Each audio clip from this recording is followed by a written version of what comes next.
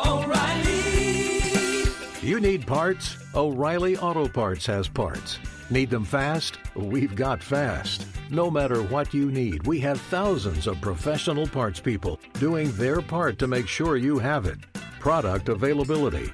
Just one part that makes O'Reilly stand apart. The professional parts people.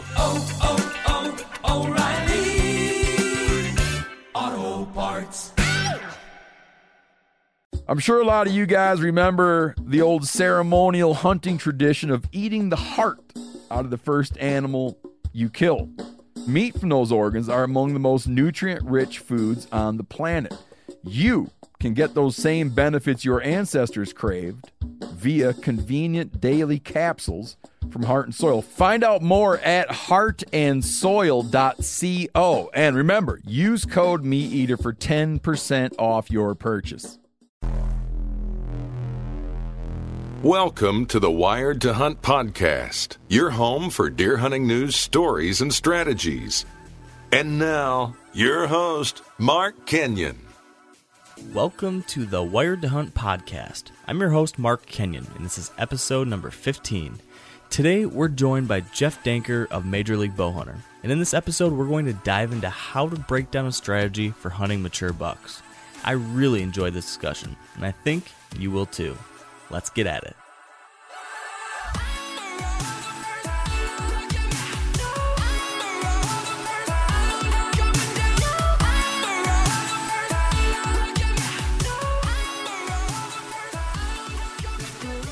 All right, welcome to the Wired to Hunt podcast. Here with me is my co-host, Dan Johnson, and also our special guest today, Jeff Danker of Major League Bowhunter.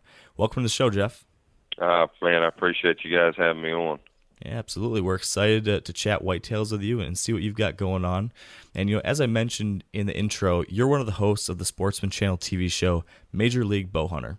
But for our listeners out there, could you share with us a little more about your background, how you got into whitetail hunting, and maybe what led you to working on Major League Bowhunter and outdoor television? My deal is it might be different from a lot of people's, is I really never set out to be a host of a television show. I was my dad brought me up coon hunting when I was 4 years old, and I loved the outdoors. And, of course, he got me into hunting whitetails. But then, basically, I was, all we did was rodeo. I mean, we grew up as calf ropers and team ropers, and then my dad had a roofing company, so we learned to work hard. And, man, I was just, as I got older, I was still hunting, and how I got in the hunting industry, old guy called me up in Oklahoma City and said, "Hey, I got this local hunting show. Would you want to go to work for me?" And I was like, "No, I really don't. I'm content where I'm at. I'm rodeoing anytime I want. I'm working for my dad." And long story short, he said, "Well, I tell you what," he said, "I know you're killing some good bucks." He said, "If you would go to work for me, I'd give you a percentage." And he said, "I will pay for all your hunts." I was like, "Well, dang, why didn't you say that from the start?" And so anyway, I met with this guy, and he gave me a camera, and he gave me one of them big old cameras back in the day. I didn't know nothing about it. And he said, "Just point it and shoot," which is absolutely wrong. We all know, but right. I took to the field, and basically we spent $31,000 filming for this little local show, and had 14 kills without knowing what we're doing, and the guy never paid me. Oof. And that's how I got into the hunting industry. I had this footage, and he wanted it, and I was born at night, but it wasn't last night, so I wasn't giving it to him. And that's how I started my first show, Buck Ventures Outdoors, which led to Major League Bowhunter, and my friendship with Chipper Jones and Matt Duff, and we're just now, it's our life, and I haven't set foot in the woods without a video camera over my shoulder since 2003. Wow. Yeah. So how long before that, you said that this guy had known you were killing some good deer, how long before this kind of trial in the video side of things, how long before that were you starting to kill those good deer? Well, and really back then, I wouldn't even consider it good deer to me now, but what I'm very fortunate, I grew up right here in Lincoln County, Oklahoma, where we have deer, but big deer are few and far between. And when I started hunting, guys, if you seen a doe, you were shooting a spike, and so I got to hunt those, and I got to even seeing a glimpse of deer. I loved it. And then back in the 90s, I moved out more northwest, or I say moved, I still lived here, but I got grounded northwest up by the Kansas line, and I'll never forget what changed my whole deal, and this was about when he called me, is I shot a deer up there my first time in northwest Oklahoma, and I was proud. It was like 18 inches inside, you know, probably looking back on it, maybe a 3-year-old 120. Okay. And I was proud, and I checked it in that morning in the state up there in northwest Oklahoma, and it was the third littlest buck checked in that morning. Wow. I mean, there was 160s, 170s, and right then I told myself, you know, and that's when I started learning. That's when I started being able to pass deer. And, you know, we've all read the magazines, we've watched shows like ours, but the experience that I started getting, and kind of where we came up with our slogan, never stop learning, that's where I started to learn, is letting a 120 walk out and watching his behavior, and then the bigger one come later. And that's where it all started. So probably when he called me there, you know, I was shooting maybe some 140s by that time, and we were in Iowa, and I mean, I was hunting public ground. That's wherever I went outside of Oklahoma, I was hunting public ground. I would research. I would find those public areas where there was no big towns or big cities, and I would sneak up there, and I'd find those places in the summer, and that's where I was killing these deer. Wow. That's awesome. I'd love to dive a little further into that, but before we get into the real meat of things, we do like to kind of throw our guests a curveball, usually here in the beginning, to loosen things a little bit up. So that said, Jeff, I'm curious, what's the most embarrassing song you have on your iPod, phone, or computer? Oh, my goodness. That would probably be, and oh, man, I hate to even say this, but it is embarrassing. It's Whitney Houston, Emotional. My wife, my wife and me, that was way back in our high school days. She always had that, so she has that. I'm gonna blame it on her. It is on my phone. Of course. Oh, that's great. Well, hey, at least it's a good song. Yeah, I guess. Yeah. All right. Well, we'll do the same one then. Dan, what about you? What do you got? I have Taylor Swift, Teardrops on my guitar. Ooh, Oh my goodness. Taylor Swift. All right. Don't my tell girls anybody, would guys. like that. Don't tell anybody. I was thinking about this one before we started recording, and I think for me it's not a single song but a whole album. I have the NSYNC Christmas album back from like 1997. Goodness. Yeah. Consider this my resignation. Well, that's embarrassing for all of us. Yeah. Yeah, it really is. Yeah. So from there, we'll try to get back to whitetails before we say anything else worse.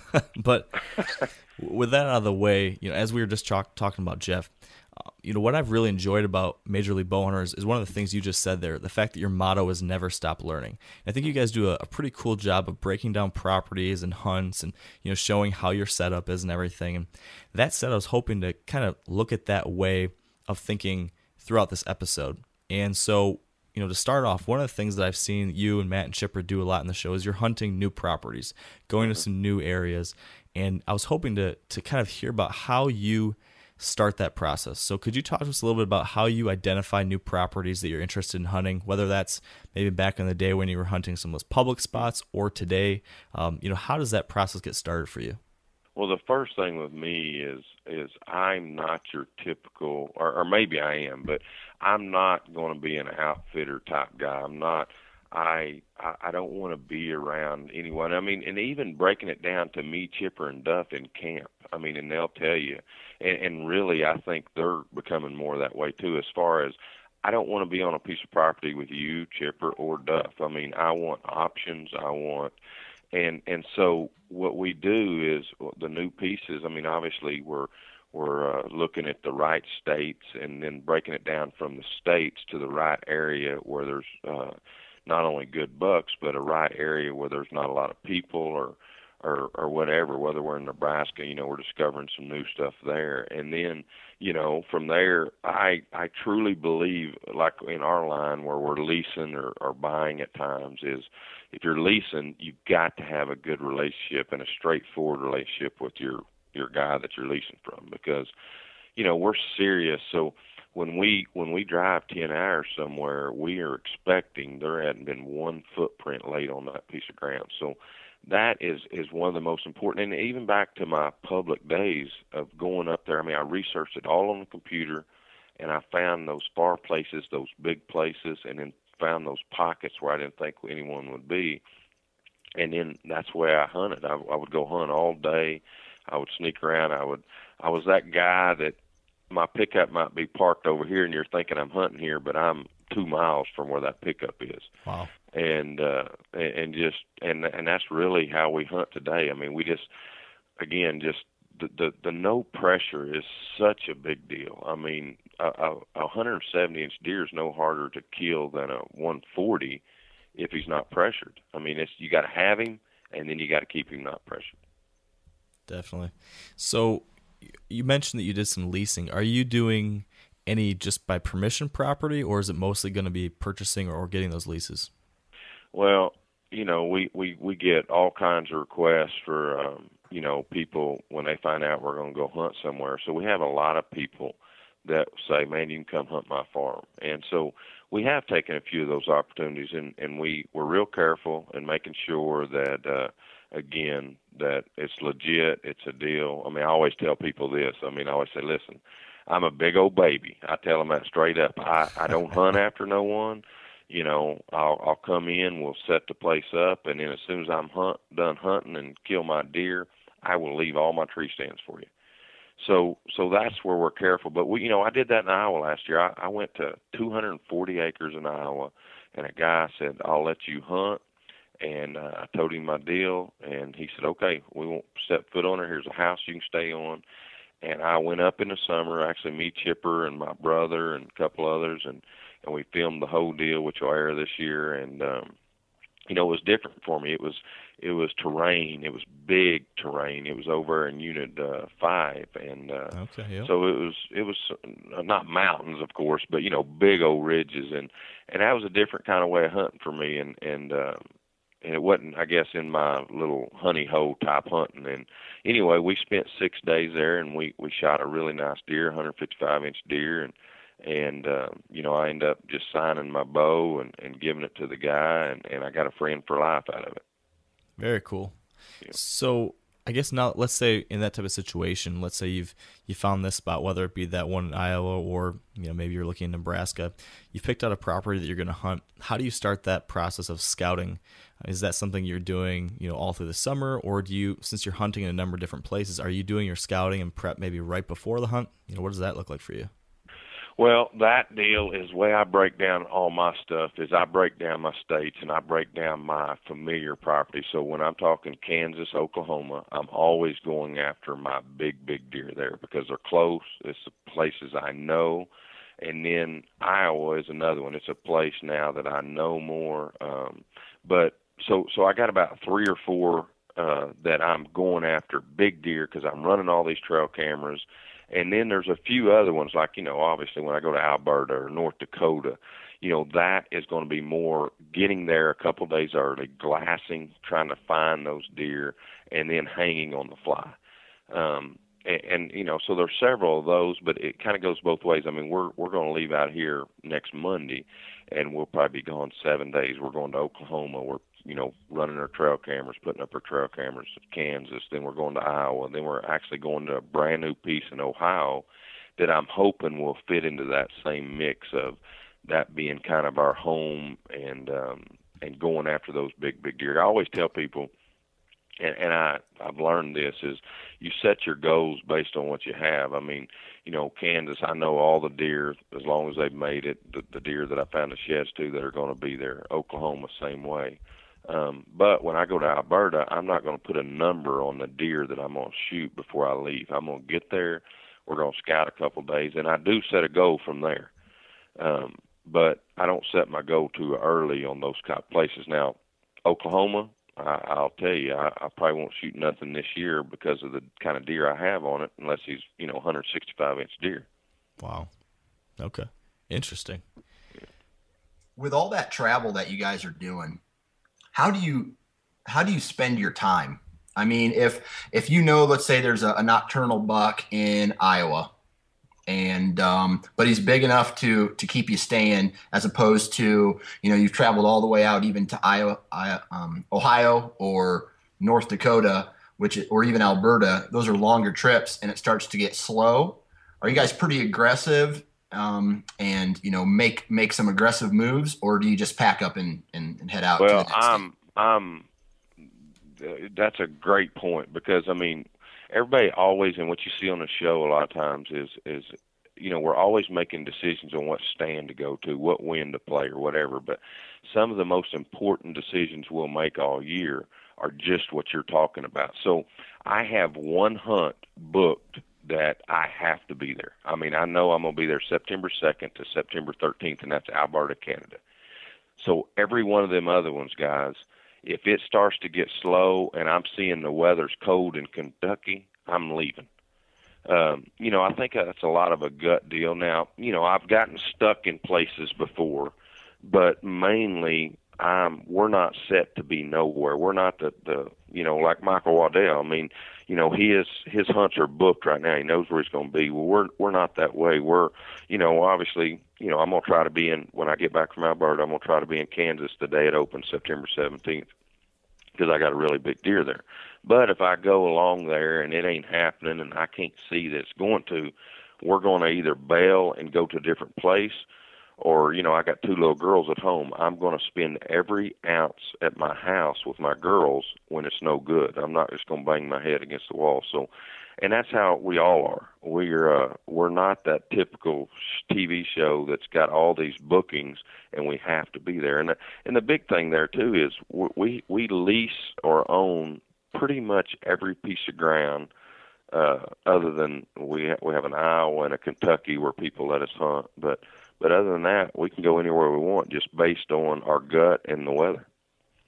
That's a nice situation to be in, for sure. Yeah.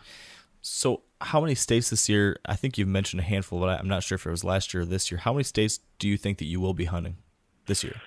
Well, me and Chipper and Duff, we sit down every year and we tell ourselves that we need 10 possibilities apiece with this bow and arrow, because if you can go out and kill 3 to 4 mature bucks with your bow every year, you're having a great year. So we have 10 possibilities apiece. This year mine include Alberta, 2 in Nebraska, 2 in Oklahoma, 1 in Kansas, 1 in Missouri, 1 in Ohio, and then I'm putting in for governor's tag in Iowa. And then we have what we call our lean-to places. We have a really nice place in Arkansas that Duff hunted last year. And so we'll possibly be there. We're also going to hunt with, Squincher in Mississippi, December 9th, which is when the rut starts there. So there's about my 10 possibilities. Nice. Sounds like a pretty fun possibilities for fall. Yeah, right. Definitely. So taking a step back to, once you're breaking down these spots, whichever one of these different states you're hunting, let's say you're there, how are you using trail cameras at that point to, figure out your hunting strategy for the week or the few days that you're there? So when I get to a place? Yeah.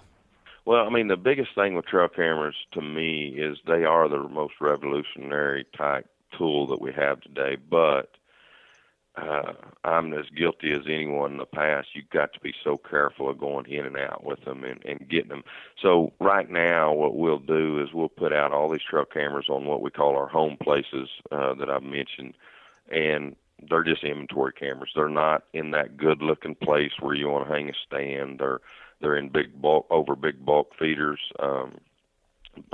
And so we're just checking the inventory so to allow us to know what's there, what's really blew up. And then from there, when I get to a place, it's all going to matter at the time. If I get to a place and it's early, then I'm still going to be so careful if I take one in that is close to one of my sets.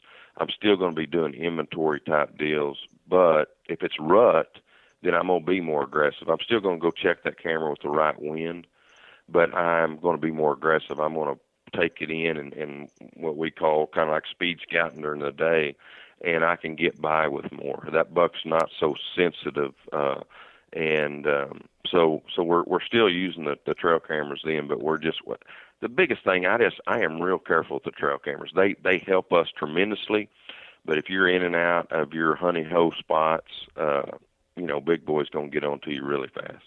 Yeah, it's definitely one of those catch-22s. Like you said, so many people get overexcited about them and want to check them all the time or aren't careful. So yeah, that's something you definitely have to think about. Right.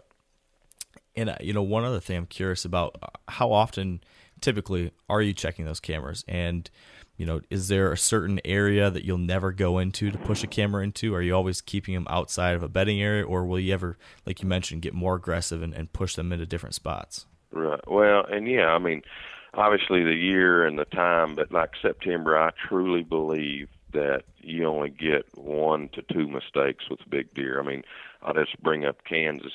Kansas, I shot a buck we call Huckleberry that most people have seen by now, 183 and 5/8 inch deer.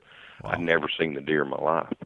But what I did with him is I put several trail cameras. I was hunting a 250-acre farm there on the Arkansas River, and I put up 5 trail cameras, one of them over a 1,200-pound boss buck feeder that was on the way to some soybeans. And I ended up getting several pictures of him in August, and in September there was wrong winds to check 4 of those cameras, but I could only check 1 with the right wind, and I was really waiting on windy days because he wasn't, in my mind, wasn't bedded too far from there, and ended up checking this camera, and he had moved to this camera, and he was coming through there going to soybeans, and just so happened that I had a back door into this place to hunt him with a hot south wind, and end up killing him off of that trail camera. I mean, I truly give it up to the Moultrie for that, because I had in my mind he was in a different place, and I was hunting him with the right winds, but in a different place, and he was just a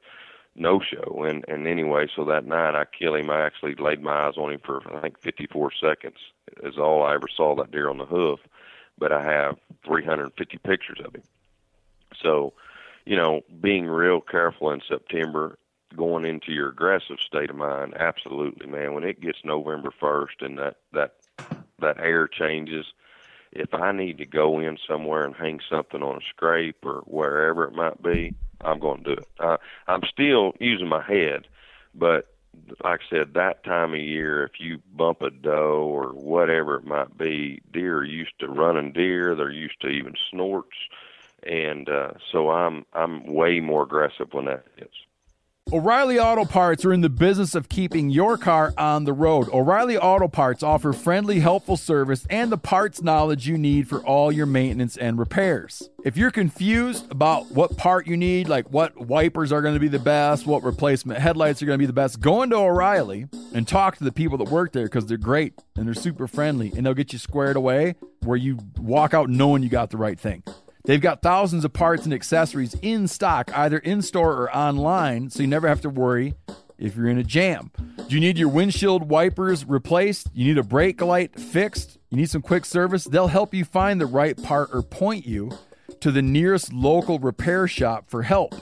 The professional parts people at O'Reilly Auto Parts are your one-stop shop for all things auto do-it-yourself, and you can find what you need in-store or online. Stop by O'Reilly Auto Parts today or visit us at O'ReillyAuto.com/MeatEater. That's O'ReillyAuto.com/MeatEater. Pay attention here, because this is a hell of a good service. It's called the Wellness Company. Picture this, okay? You wake up, you got a scratchy throat, you're all congested, you got a runny nose, you got a cough, whatever. And you weigh your options, like you tough it out, get sick, take time off work, try to get a doctor's appointment sometime in the next few months, wait 2 hours at urgent care and sit in a room full of sick folks, or you open your medical emergency kit. You match your symptoms to the doctor recommended prescription, and you start on the right meds right away. These medical emergency kits, not a first aid kit, all right? It comes with doctor-prescribed meds to treat over 39 medical issues. So, on hand, strong antibiotics for infections of all types. Plus, a doctor's easy guide so you know exactly what to take and when. No waiting to see the doctor, no waiting at the pharmacy. It's all in there. Every home should have at least one medical emergency kit. Order yours online in minutes. Your kit will be rushed to your door. Get 15% off at twc.health/meateater, but you got to use the promo code meateater. That's promo code meateater, okay, at twc.health/meateater. Sure, that makes a lot of sense. I think that's pretty well in line, with what me and Dan have been doing too. What are your thoughts on all this, Dan?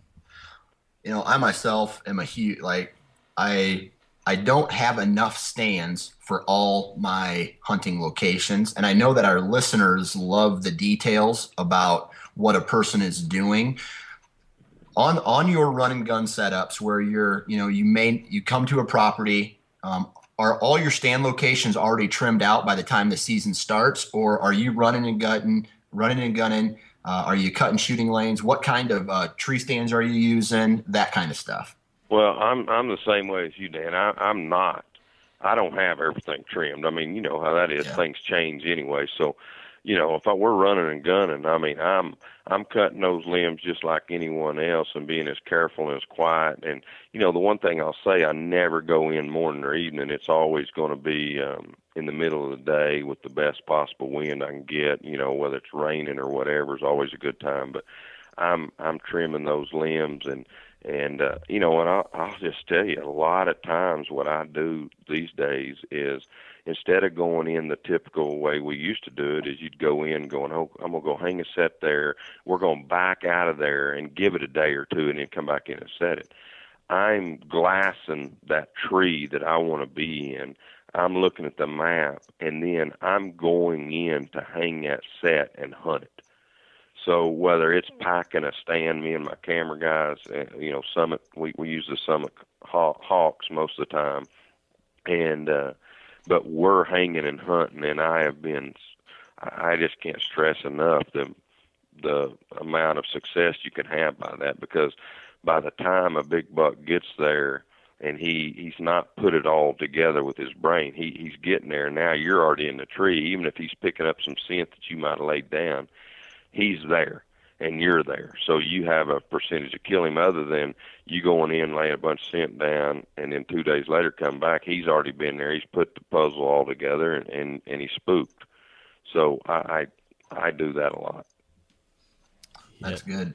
That sounds a lot like the way myself and Mark hunt as well. Yeah. It's all about the power of that first sit. It's pretty incredible. Oh, yeah. Yes. And that brings up another question. How often or how many times will you hunt a stand before you get to the point where you figure it's worn out? Or will you, if you find a spot that you think's the spot, will you just hunt that for the rest of your time in that area? What's your thoughts on that? Well, that goes a lot of things. I mean, a lot of it, man, I truly believe in a gut feeling, but my sets, I have sets that are called observation sets. I have stands that I call bulletproof sets. If I'm in one of my bulletproof sets, which is basically like the set I described in Kansas, where I can slip in, I cross a river and I went through an open field to get there, and I crossed this river, and then 20 yards on the other side of this river is this stand. I can hunt that stand as many times as I want with the right wind. It truly is. You don't spook nothing getting in. You don't spook nothing going out. So as long as I got that right wind, I'm good to go. So, there's others that, like I said, I think I go on gut a lot. I'm studying a map just like I'm sure you guys do, especially when you get into that state of confusion. I know for the listeners, everybody gets jacked up. You're ready to go hunt, and then, boy, all of a sudden you're in the hunt 3 days, and all this daydreaming that you've done over the last month ain't happening. So it creates this state of confusion for all of us hunters. And that's where our guys just got to go back to the map, got to keep that positive attitude, and, you just put your best foot forward. And when I say that, always have the wind.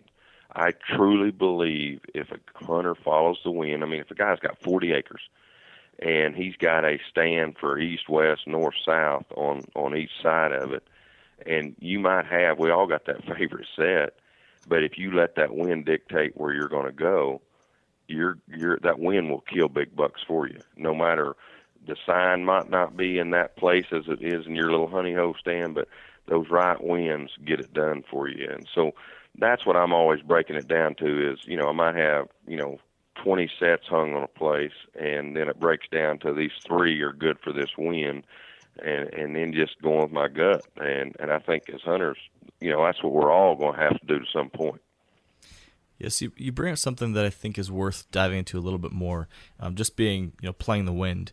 And there seem to be a lot of different ways that people look at this. Some folks are just trying to make sure the wind won't get them caught by a deer.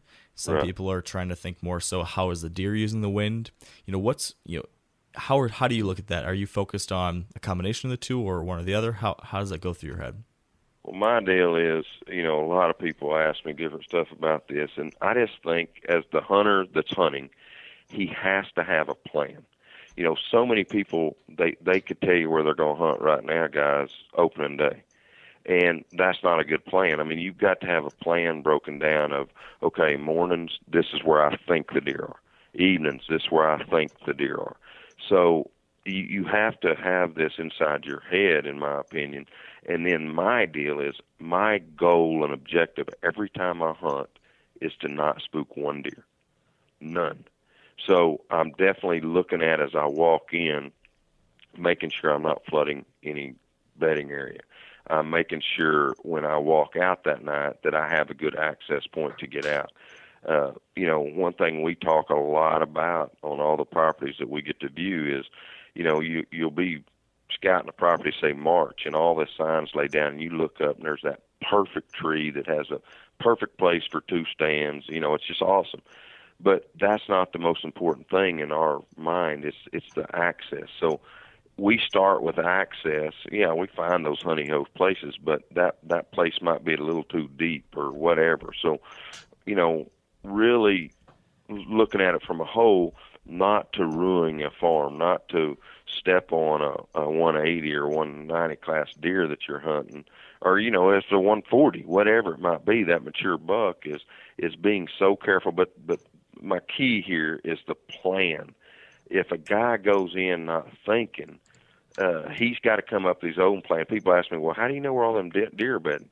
Well, I don't know where every deer on the place is, but I put in my brain where I think they're going to a destination field that night, how they're getting back there, and where they're laying, and I base my wind off of that. Now, I went into stands before with that plan, and all of a sudden the deer coming out in a different place, and I get busted, and, obviously never stop learning comes into play there. I learn from that, and then change.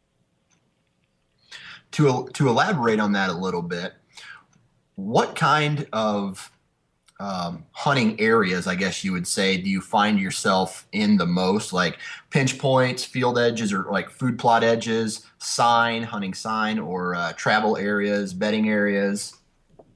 Well, my deal might be different than some others. Is, obviously in the rut, I'm going to be your typical guy. I'm going to be your typical in a pinch or a funnel, a travel area with a great wind. That's my philosophy during the rut. I'm going to spend as much time. My philosophy during the rut is get a good wind, get in a high travel deal, and set all day, as many days, and you will have success doing that. But where I concentrate on killing my biggest deer is never during the rut. The rut is something we all get hyped up about, but it's the most unpredictable time of the year. So I'm trying to kill my big deer in September and early October and even late December. So I'm very careful those times of years, or that time of year. But my number one tree is what I call an observation tree. It's the tree that you can see a long ways. It's the tree that you're probably not going to kill a deer out of, but I spend more of my time in those trees, and I might spend 3 or 4 days in those trees, and then when I move, it's because I've seen him or whatever, and I'm going in to kill him. So I end up in all kinds of different situations, but those observation trees have been really good to me over the years, and not just moving in to kill, but then you take that observation tree in the rut to see what's going on, and you're calling in deer and killing them. I mean, I've killed 2 booners out of an observation stand that I ended up late October with one of them, early November the other one, and called into a decoy on both times. and use that observation tree. I wasn't where, per se, you would want to be, but I was in a safe tree where I had a great wind, great access, so where I could see, and I called him to me. That brings up something that when it comes to hunting new properties and maybe needing to be a little more aggressive, the idea of decoying to kind of push the issue. Would love to hear a little bit more details about exactly how it is you use a decoy, what your strategy is around that. Well, my decoying is, first of all, I started decoying because I love the footage. The decoy got me into more trouble in my hunting career than any other piece of equipment. I mean, you know, we all love that deer coming in sideways, licking his lips, hair blown out. And so my biggest deal to anybody, from my experience, is be careful when you use it. I mean, you know, basically pre-rut, when the bucks are by themselves, is a great time, but you just have to be careful that they're not still bastard up. And the way I use them, you know, everybody sees it, turn back to the hunter. They walk out there 25 yards, and they point it back to the tree with the ears back. And I absolutely disagree with that 100%. The way I've killed all my bucks is I take the decoy, and again, my big theme, anybody that talks to me, I'm real careful. I don't want to spook nothing. So I take the decoy 5 to 7 yards from the bottom of my tree, and I face it away from me, and I touch the back legs only, and I only stake the back legs. I never put a footprint. I'm very, very careful, but that way I don't have to walk out there and put more scent down. A great way, one of the booners I shot was I had a fence line that was on the other side of my tree where I wanted to shoot the deer.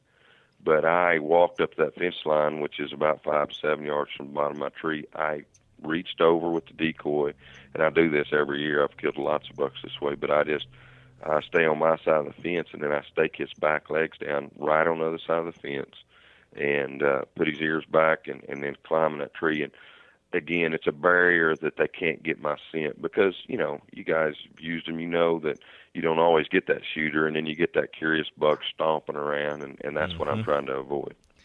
Yeah, that's definitely the curse of decoys is when that happens. Yes. Well, that's awesome. That's a pretty interesting idea that goes, like you said, counter to what a lot of people says, but it makes a lot of sense. So. Well, and the other big thing I just want to touch on, because I think it's the most important part of decoying, is there's a time, and you guys know the time, when all of a sudden the deer are disappeared. It usually happens around November 7th through somewhere around 15th, where the does, the button bucks, everything have been harassed so much because every buck in the woods is, you know, looking for a girlfriend.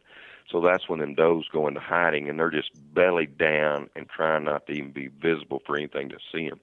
Well, that is the best time to decoy, because then you're not having to deal with the old doe that's blowing at your decoy for 40 minutes because they're all hidden away.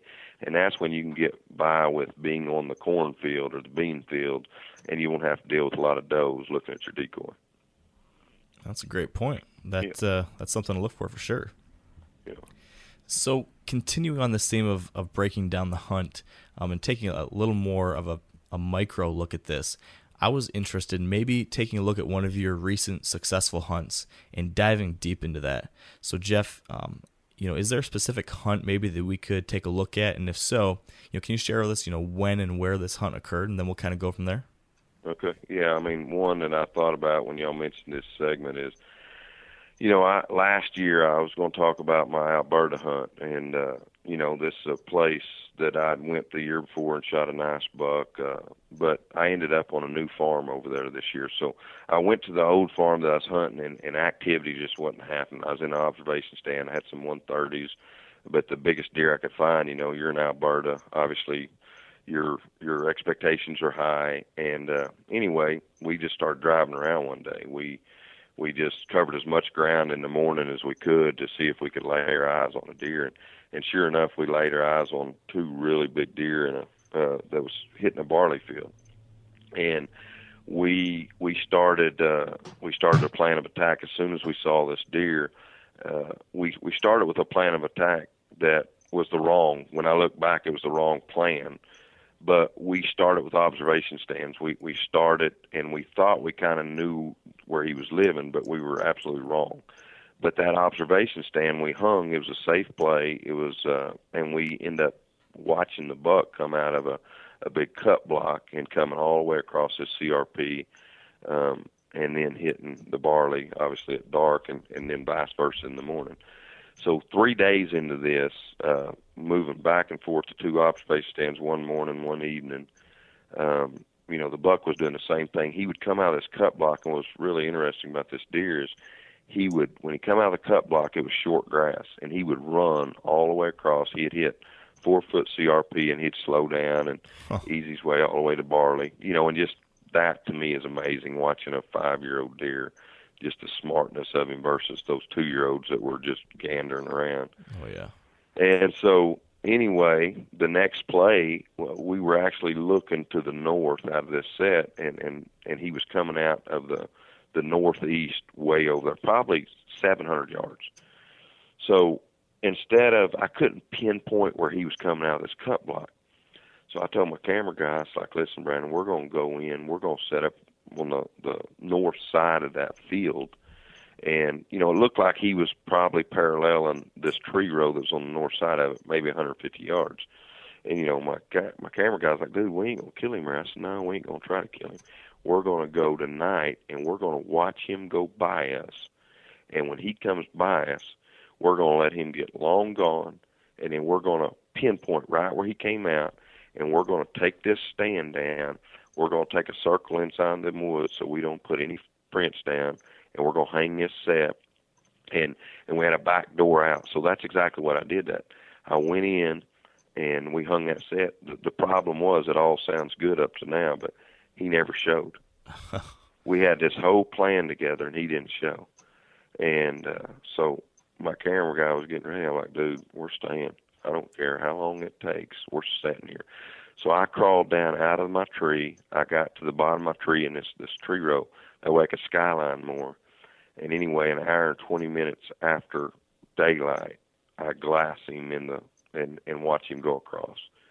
And so we give him another 30 minutes, and then we pulled that set, had that ear marked right where he came out, and we hung that set in the dark. Got back about midnight that night, and then we slipped in that back door and got in that tree. And you guys, I'm sure you've hung sets at dark. So you always hang that set at dark, and you wake up the next morning in it, and it's not what you thought, or you've got to trim this limb in the dark. So true. Well, this was the one time, guys, no joke, when it broke daylight, I was like, oh my gosh, we couldn't have hung it any better in the summertime. And anyway, long story short, the buck that I was hunting didn't come, but a bigger deer came right down that same deal, coming back from that barley. And I get the deer shot at 15 steps. That's actually the episode that aired last Friday night. But anyway, that scenario was it's just the perfect plan of attack for especially early and really late season hunting, that where you're patterning those deer. O'Reilly Auto Parts are in the business of keeping your car on the road. O'Reilly Auto Parts offer friendly, helpful service and the parts knowledge you need for all your maintenance and repairs. If you're confused about what part you need, like what wipers are going to be the best, what replacement headlights are going to be the best, go into O'Reilly and talk to the people that work there, because they're great and they're super friendly, and they'll get you squared away where you walk out knowing you got the right thing. They've got thousands of parts and accessories in stock, either in-store or online, so you never have to worry if you're in a jam. Do you need your windshield wipers replaced? You need a brake light fixed? You need some quick service? They'll help you find the right part or point you to the nearest local repair shop for help. The professional parts people at O'Reilly Auto Parts are your one-stop shop for all things auto do-it-yourself, and you can find what you need in-store or online. Stop by O'Reilly Auto Parts today or visit us at O'ReillyAuto.com/MeatEater. That's O'ReillyAuto.com/MeatEater. Pay attention here, because this is a hell of a good service. It's called the Wellness Company. Picture this, okay? You wake up, you got a scratchy throat, you're all congested, you got a runny nose, you got a cough, whatever. And you weigh your options, like you tough it out, get sick, take time off work, try to get a doctor's appointment sometime in the next few months. wait 2 hours at urgent care and sit in a room full of sick folks, or you open your medical emergency kit. You match your symptoms to the doctor recommended prescription, and you start on the right meds right away. These medical emergency kits is not a first aid kit, all right? It comes with doctor prescribed meds to treat over 39 medical issues. So, on hand, strong antibiotics for infections of all types. Plus, a doctor's easy guide so you know exactly what to take and when. No waiting to see the doctor, no waiting at the pharmacy. It's all in there. Every home should have at least one medical emergency kit. Order yours online in minutes. Your kit will be rushed to your door. Get 15% off at twc.health/meateater, but you got to use the promo code meateater. That's promo code meateater, okay, at twc.health/meateater. Wow. Yeah, that sounds like it was a heck of a plan, and how you were able to adapt and adjust. Oh, that's pretty interesting. What do you think about that, Dan?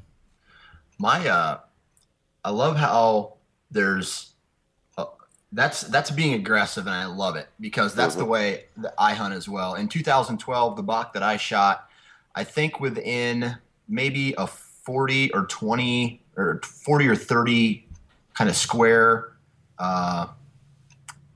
area, a 30 or 40 acre area, I probably changed tree stands maybe 10 times in that small amount, and maybe even a 7-day period. And I finally got the buck, but what people don't realize is you got to make the move if you want to kill a deer. You sit in the same tree stand for 7 days in a row, and you keep watching deer go by you in a different area. If you're not moving, it's your own fault. Yes, exactly right. Well, I think, guys, that's how we all grew up. I mean, I remember I grew up, and my dad and them, they always said, man, just put your time in, just stay there. And they didn't play the wind back then. They just went to this tree. And really everyone I grew up around, that's the way they did. They all had their tree or their spot, and that's where they camped out. And it was just, if you put your time in, they felt like they were going to kill a deer. Well, to me, hunting has evolved, especially if you're going after a mature buck or you're wanting to kill a bigger deer. You have to adjust. And just like you said, Dan, you have to make it happen. I mean, we call it going in to kill. I mean, a lot of times Chipper and Duff will ask me, they'll say, listen, you going to kill him tonight? I'll be, nope, I'm going in. And that's our lingo in camp is, Chipper will say, no, we're not going to kill tonight, but we're going to learn something, and we could be another step closer tomorrow. And a lot of times that has to do with early season, but it also has a lot to do with rut as well. I mean, you see a big buck that is locked down with a doe or chasing. You can't afford to wait. You got to go. You got to go in for the kill. Now, it doesn't always happen, and you might have to reevaluate the situation, do something different. But more times than not, you have to take those steps. Right. Now, I got a question that kind of evolves from this, and every hunter at some point fails. They make a mistake, and the deer wins that battle. Right. So how, you guys are all about never-ending learning, or you're always learning. How would you talk to a fellow hunter who has failed several times and needs some kind of advice on how to learn? Man, that's a tough one. It's, I think it's a mindset. I think it's, I remember when I first started all this, I mean, the whole world's watching. So it put so much pressure on me that it become not fun. And I had to learn, listen, it's not about the kill. It's about the journey doing it. And I think all of us as hunters, we got to realize that, I mean, first and foremost, I'm out there with God's great outdoors. I'm seeing this sunrise and this sunset, and the kill is the bonus. And, I say all that in one deal, but I can be the biggest whiner that you've ever shared camp with. I mean, trust me, because, I'm serious business. I'm wanting to win this battle. But I truly do know now when I set my goals that I've talked about earlier in the show is if I'm setting my goal in Oklahoma or I'm setting it in Alberta or Nebraska or wherever it is, I have to prepare myself that I could lose. And so it's just like everyone watches television and they read these magazines, and you can learn so much by that. But every step you take in the woods, every tree stand you hang, every encounter you have or don't have, there's always something to learn. And we really take that to heart these days. I mean, every time I get to watch a deer or a big buck or a doe, I'm trying to learn something and being able to, I mean, if people just look at it to write their own articles, you know, we're all learning by articles, we're all learning by television, we're learning by talking to each other and learning from others' mistakes or successes. But you guys know, I mean, the best way to learn is from your own experiences. So I just think that's the way people's mindset could get, and it will make you better. Every time you go, you should take something out of it. And you know, the other thing, I'll say this, is a positive attitude kills big bucks. You know, it truly does. If a guy can stay positive and learning in that way, you're going to have better results. Yeah, it's such a huge deal too that it's hard to quantify, and it's hard to you can't always wrap your head around it or explain to someone how to do it, but I think it changes everything about how you're hunting. Even, you know, you might be in the same tree stand, but if one day you're totally down the dumps, maybe you're not paying attention as much, maybe you're not as focused, you know, that can end up, you know, causing you to miss that opportunity, right. Which if you had the right attitude and you were prepared for success, you can capitalize on it. Yeah. So, well, I mean, it don't matter who you are. If you're Bill Jordan or you're just starting out hunting, you can still learn a lot. It don't matter who you are. There's a lot to learn. And to me, man, I tell you, those kills and everything, they're rewarding, but the game with the best animal in the world to hunt it's what it is. You're playing a game. Enjoy it. You know, go head to head with him. You're going to lose a lot of times, but that is what is so exciting about it is these are the smartest animals that walk the earth, in my opinion. I mean, as far as try to go kill them consistently, and especially when you start talking about big whitetails, doing it on a consistent basis, it ain't easy. You're going to lose. You got to be prepared. I'm going to lose several times this year. I mean, you know, you guys know. I mean, any TV guy or anybody that's getting viewed from the public is yeah, you're seeing its successes, and we ain't got time to show you all them times when bad things happen. Right. There's always a lot more that goes on that's on the editing table, right? Right, exactly. So you said something that I liked, and you said there's always a lesson to be learned from each hunt. And so from that one hunt, the example you gave us just a few minutes ago, you know, what do you think was the main lesson that you learned from that successful hunt? And then, you know, what do you think would be the greatest thing that our listeners could take from that one example as well?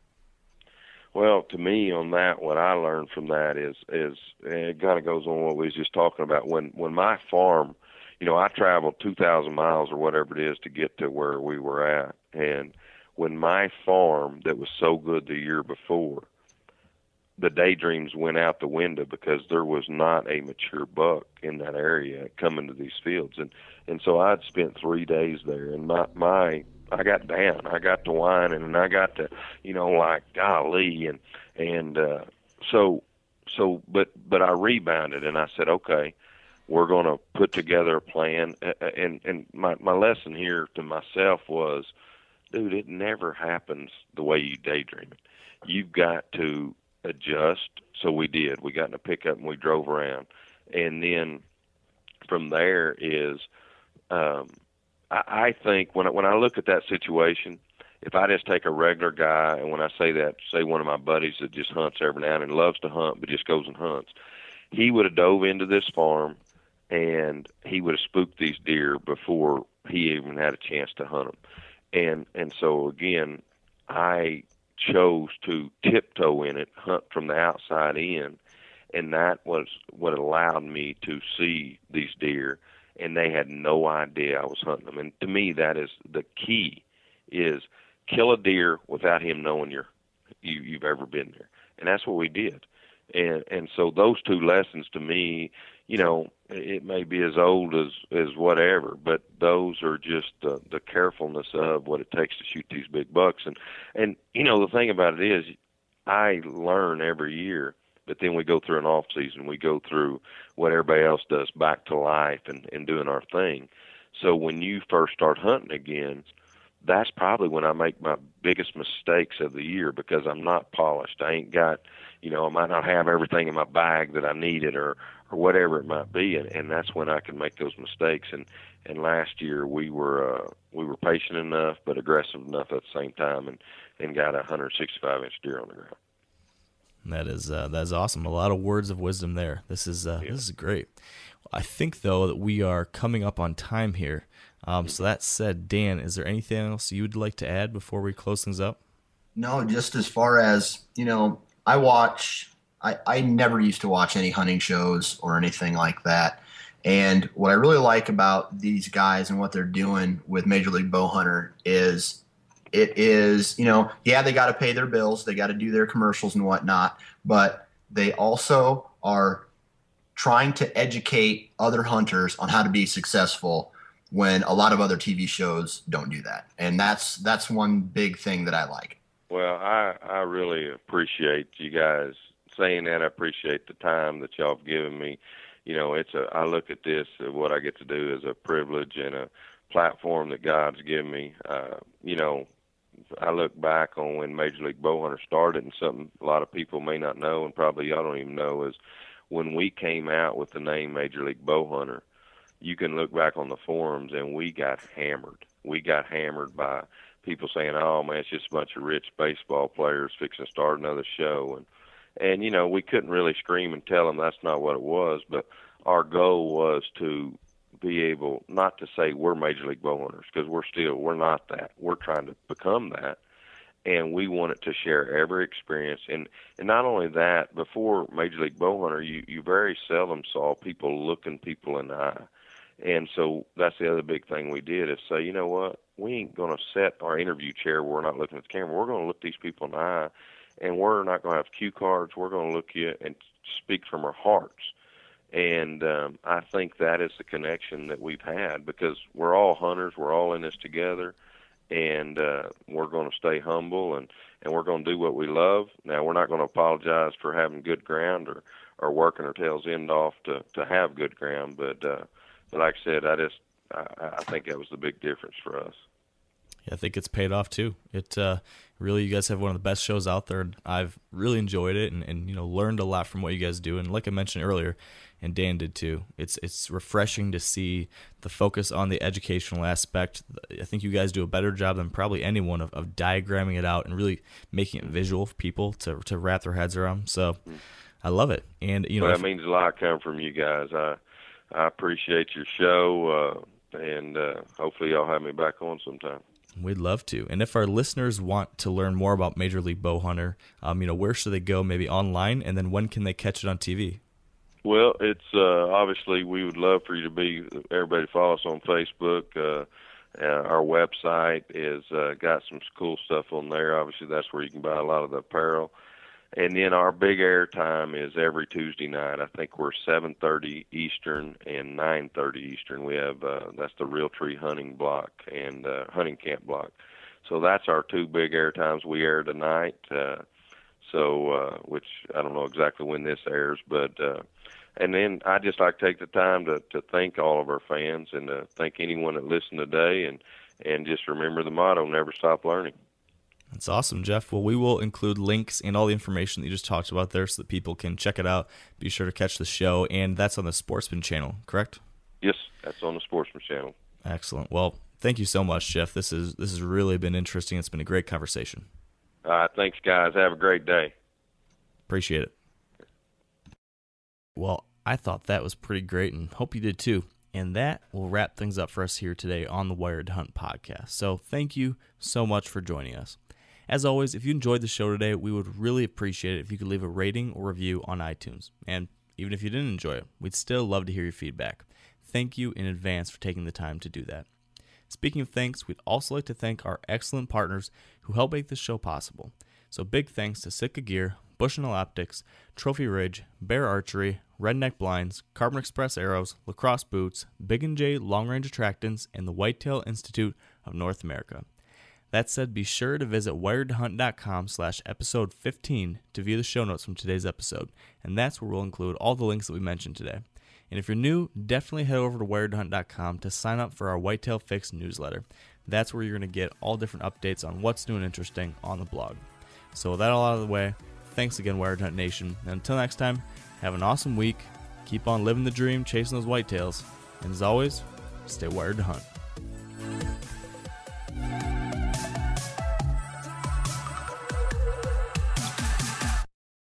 I'm sure a lot of you guys remember the old ceremonial hunting tradition of eating the heart out of the first animal you kill. Meat from those organs are among the most nutrient-rich foods on the planet. You can get those same benefits your ancestors craved via convenient daily capsules from Heart and Soil. Find out more at heartandsoil.co. And remember, use code MeatEater for 10% off your purchase.